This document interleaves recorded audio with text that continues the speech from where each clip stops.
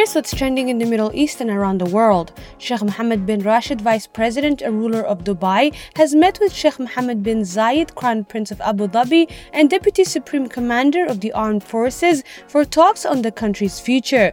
During the meeting, the leaders discussed the success of Expo 2020 Dubai and the government's efforts to provide a good quality of life to both citizens and residents. Former US President Donald Trump said that he has no intention of rejoining Twitter, even if his account is reinstated following Elon Musk agreeing to buy the social media company for about $44 billion. He said he will instead focus on his own platform, Truth Social.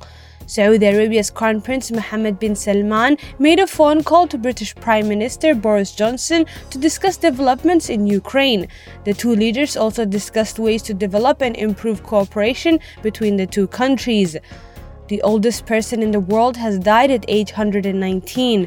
Kane Tanaka was born in 1903 at a time when Japan was on the cusp of becoming a global power. The title of the world's oldest person is now passed down to Lucille Randon, a 118-year-old French nun. UK government considers new permanent bank holiday in honor of Queen Elizabeth II.